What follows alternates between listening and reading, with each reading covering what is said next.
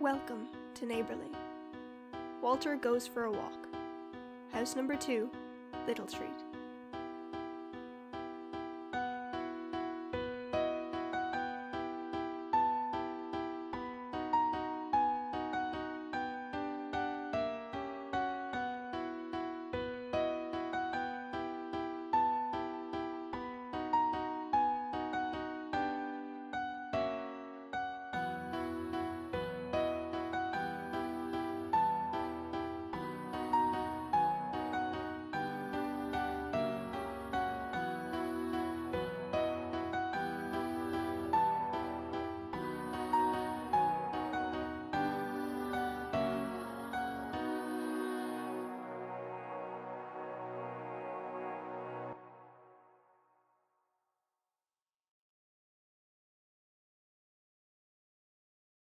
Let's forget all that business from the last house, shall we? We're moving on now to bigger and better things. Or smaller and quieter things. More quaint, fuzzier happenings of house number 2. The residents of house number 2 are really not the sort to notice any kind of mysterious shouting and pleading for help that might transpire in the house adjacent. Walter, the smallest resident, is far too preoccupied with his own busy life to be distracted by any hullabaloo from the neighbours. He knows nobody lives on one side, and some people live on the other side, but his range of understanding excludes what is behind the walls of others' houses. He minds his business. And what a business it is! He has quite a complicated life for someone so small, you know. One wonders how it all fits in his head. The man who is charged with looking after Walter tends to be asleep. He has been curled up on the armchair in front of the embers of a dying fire for a while, but that's all right with Walter.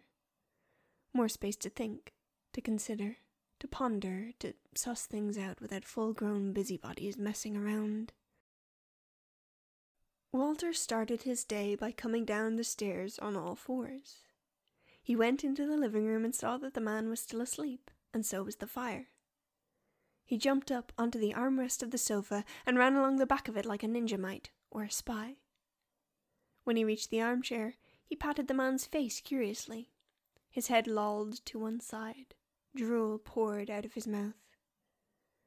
If Walter were the type to roll his eyes, he might have done so. He left the room instead. Walter was almost not strong enough to open the fridge. He was almost not tall enough either. Indeed, he had to clamber onto the counter to push the door open. He was lucky it was a short fridge. He remembered seeing really tall ones in a catalogue, and had no idea how he might have had to wrench those open if left to his own devices with one. His push was a little zealous this morning, and he heard a crash from inside the fridge that made him jump. When he was once again sure nothing was going to move without him moving it, he pushed the top of the fridge door again with a little more care. It spilled out pearly milk on the floor like something terrible had happened. Walter tried his best to avoid the broken glass while he drank it up. It tasted wrong. Once he had breakfast, Walter liked to go out and explore. Since he wasn't the best at closing doors, he went out the back and hopped the side fence. Walter liked to patrol Little Street. There were lots of interesting things to see. He would walk past his own house, past the one next to it where nobody lived, past the other houses, some of them nice-looking, some really rather nasty. Walter didn't like to go too far. While on Little Street, he knew, it is best to avoid places where birds flock. And if you go far enough, the sky is nearly black with them some days. So he kept to the first dozen or so houses, patrolling up and down and seeing what there was to be seen. Perhaps the word normal doesn't really fit around the curves and edges of Little Street. The word typical might suffice. All was largely typical on Walter's route. The curb where the footpath fell into the road could be very steep in places, and he liked to imagine it was a cliff, and he was a daring adventurer when he jumped down. Sometimes people would see him do this, and they might stare at him or even call him over.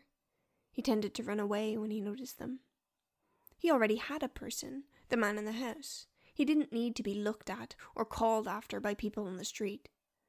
Though he was aware he might look like he needed help. His hair was tangled and rough, and there was a chunk missing out of his ear. But that wasn't his person's fault. His person was just asleep. People need sleep. Walter shook the worry from his mind. He went back in the direction he came, passing his house, passing the first house on Little Street with its neatly gnomed front garden, going out into the wider world. Once out of Little Street, Walter felt confident about jumping at birds and trying to catch them. He might have looked foolish, jumping into the air and thrashing about at the birds who only really responded by moving higher. Though it should not be the concern of smaller creatures to alter their behavior based on how foolish it might seem. It is their duty to act foolishly, to leave matters of gravity and seriousness to those of us more vertically gifted. He came this way because he knew he might get a treat. There were people out this direction who considered him cute and scratched to try and loosen the mats behind his ears. One of them came out the back with some boxes for the bins. Her hair was short, and her face had the blush of exertion, though it always did. She smiled tightly when she saw Walter. "Hello, Petal." He did not approach her directly, but kept close to the walls. The most delicious smell was floating off her. Still, though he saw her often, he had never seen his person meet her, and she was therefore a stranger. Someone to be cautious of. "I don't have a treat for you today, I'm afraid." Something was wrong. Walter didn't say anything. He has been told that he is an excellent listener. He sat beside this person and kept her company while she folded over and cried. "Dale would have liked you," she said. "It's a pity you didn't start coming around until... Yeah, right. Yeah. It's over now, anyway." She sniffed. Walter walked away from that building with a little lunchtime treat for himself, like he knew he would. He stopped on the blistering black car park. It was an unusually sweltering day, to have some of it. There was a rustle in the bushes. "Walter!" The muzzle poking out was pointed and russet and lined with a jagged sierra of teeth. The eyes, which Walter knew to be round and green, were hidden behind the foliage. "Toby? Come here." Walter wanted to protest this, as you might as well, dear listener, upon hearing any voice ominously whispering through teeth from the other side of a hedge. But those who knew Toby knew not to protest. Those who knew Toby knew that luck followed those who followed him. So Walter stepped forward. "What is it? What have you got there? Treat?" Toby snarfed a single laugh. "Who's treating you?" "A nice lady." Walter gnawed on the meat, excessively nonchalantly.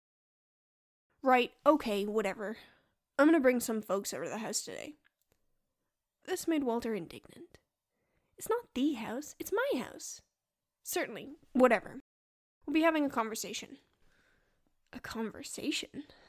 That was interesting. When Toby had a conversation that meant new ideas, influential friends, and food. But still, Walter did not want to seem too eager. "What's the conversation about?" Toby grinned. "There's an argument in your neck of the woods. We want to resolve it." Walter peered into the shadows of the hedge. "What's in it for you?" "What? Can't I take a concern in what happens in my locality?" "You are overly suspicious, Walter. I didn't expect the world to do this to you so quickly." Walter felt the hot bulb of shame blossom in his chest. "You can come and bring your folks. Stay away from my person. He's sleeping. When people sleep, it's because they need to, so let him do it. It's important work." Toby scoffed, but agreed. All was set and ready. Walter wandered back home. The kitchen tiles were still star-studded with glass shards from the milk bottles.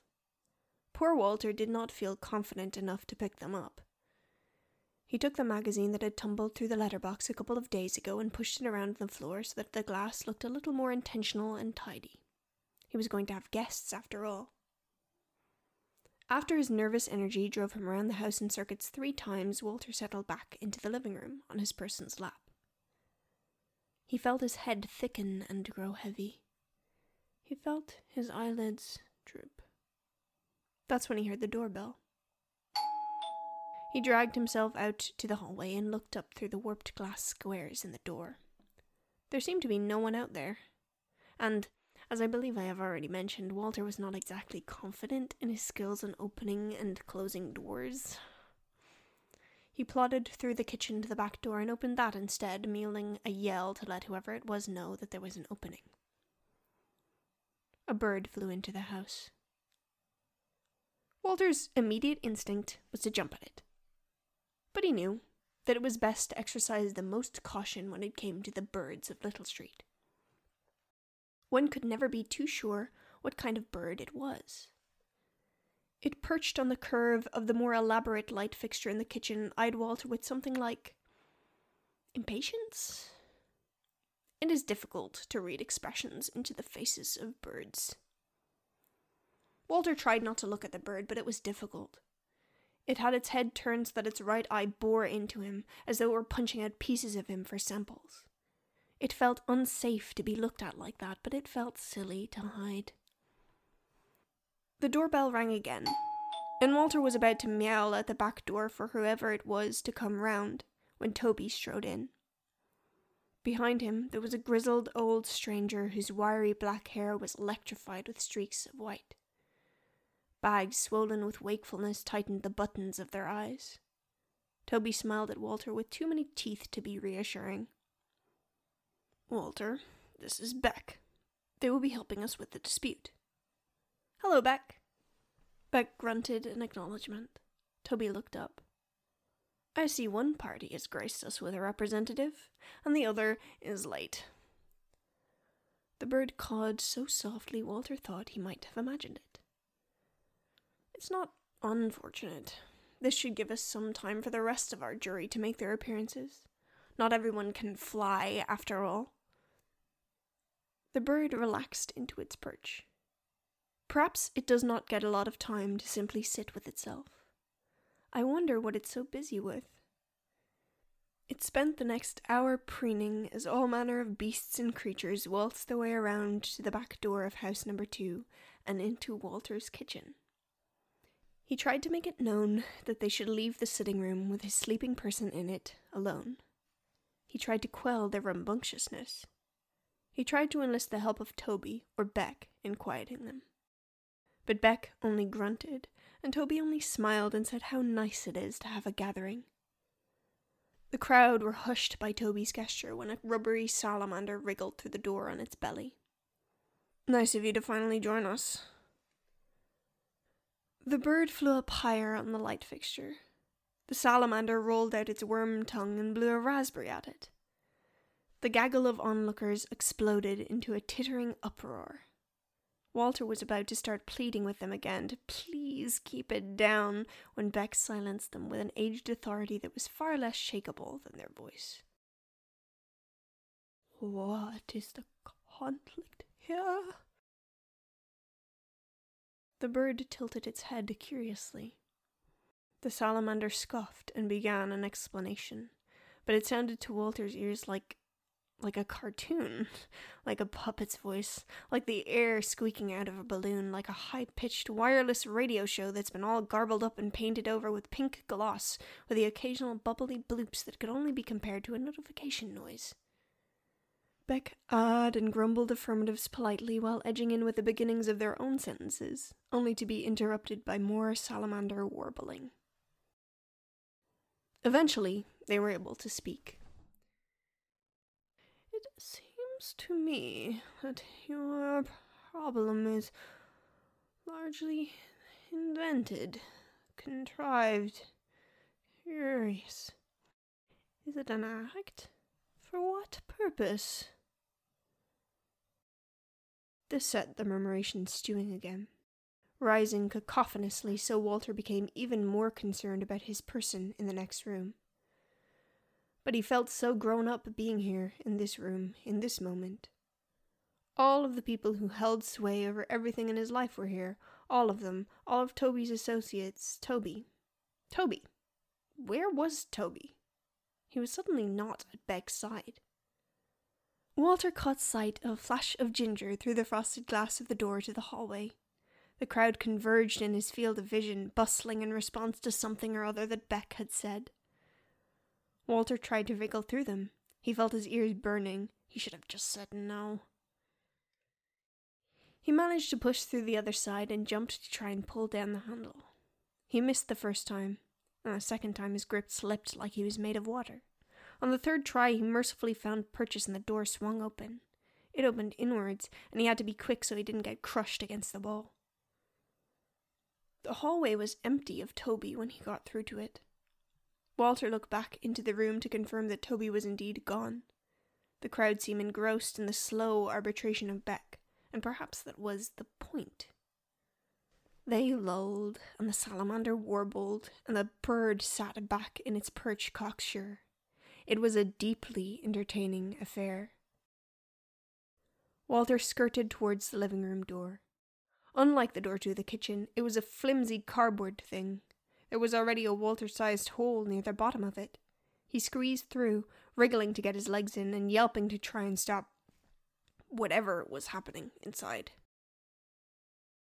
Toby was circling around his sleeping person, ignoring his cries. Every so often he would stop and open his jaws around an arm or a leg. By the time Walter squeezed through the door, he had evidently decided on the head. "What are you doing?" Walter cried. "Do you mind?" "Yes, that's not yours." Toby looked down at Walter's person and barked at a chuckle. "Oh, Walter," he said. "Yours, mine, you have such a human view of things. If something benefits you, you ought to take it, especially if you're the one who benefits others." Among Walter's fatal flaws is a somewhat childish need to understand what he sees. This doubly applies to individuals for whom he has a great respect, no matter how begrudging. "What?" "Think of it this way." Toby's eyes glittered like a set of stolen emeralds. "I have brought a lot of good into your life, wouldn't you say?" Walter assented, more to prompt him to continue than out of any actual agreement. "So if there's something that will serve me, make me stronger and more cunning and increase my power, surely that benefit will in turn produce greater results for you." Walter frowned. "I don't know if that's altogether right." "Oh, do tell." "Well, if I have something in my house that gives me power, surely having me use it would give me more benefit than giving it to you in hopes you might use it to help me out of the goodness of your heart." Toby smiled, very patiently. "No. What is it anyway?" "What is what?" "The thing that gives you power." Toby looked at Walter like he wanted to sigh deeply, and nodded down at the sleeping form of his person. "This." Walter yelled. "Do you eat alive things very often, Toby?" Another barking laugh. "This isn't a live thing, Walter. How long has it been laying here for? Years? Humans do not sleep for that long. Your person is dead.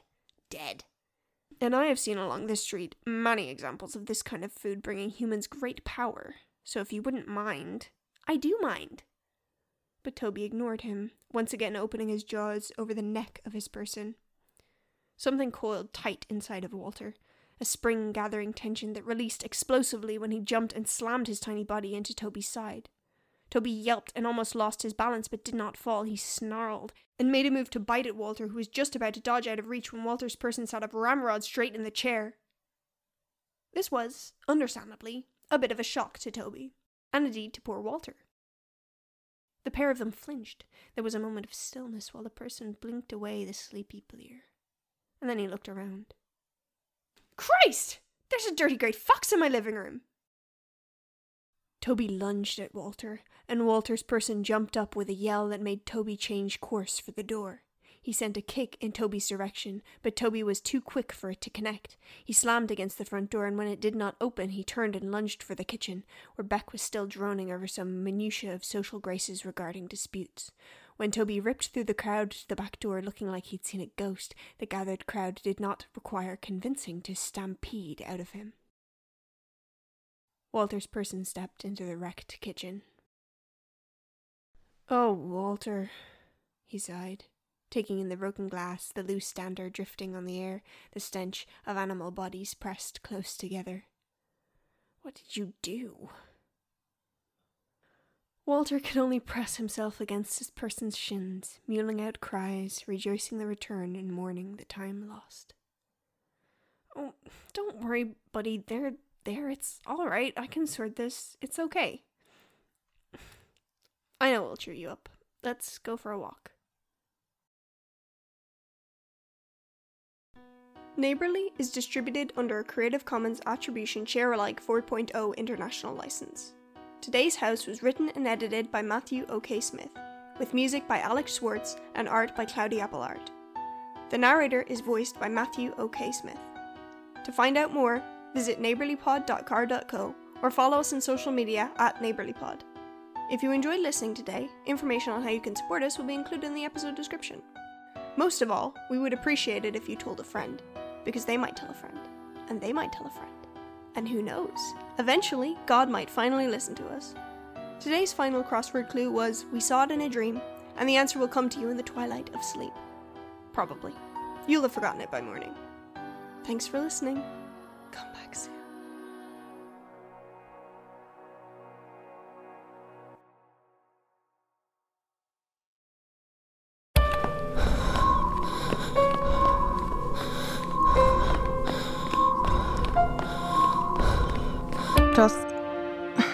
What is there to look at outside, except for everything we see all the time? I'll go in. No way. So, this is my dead man's log? What the? No. Hello!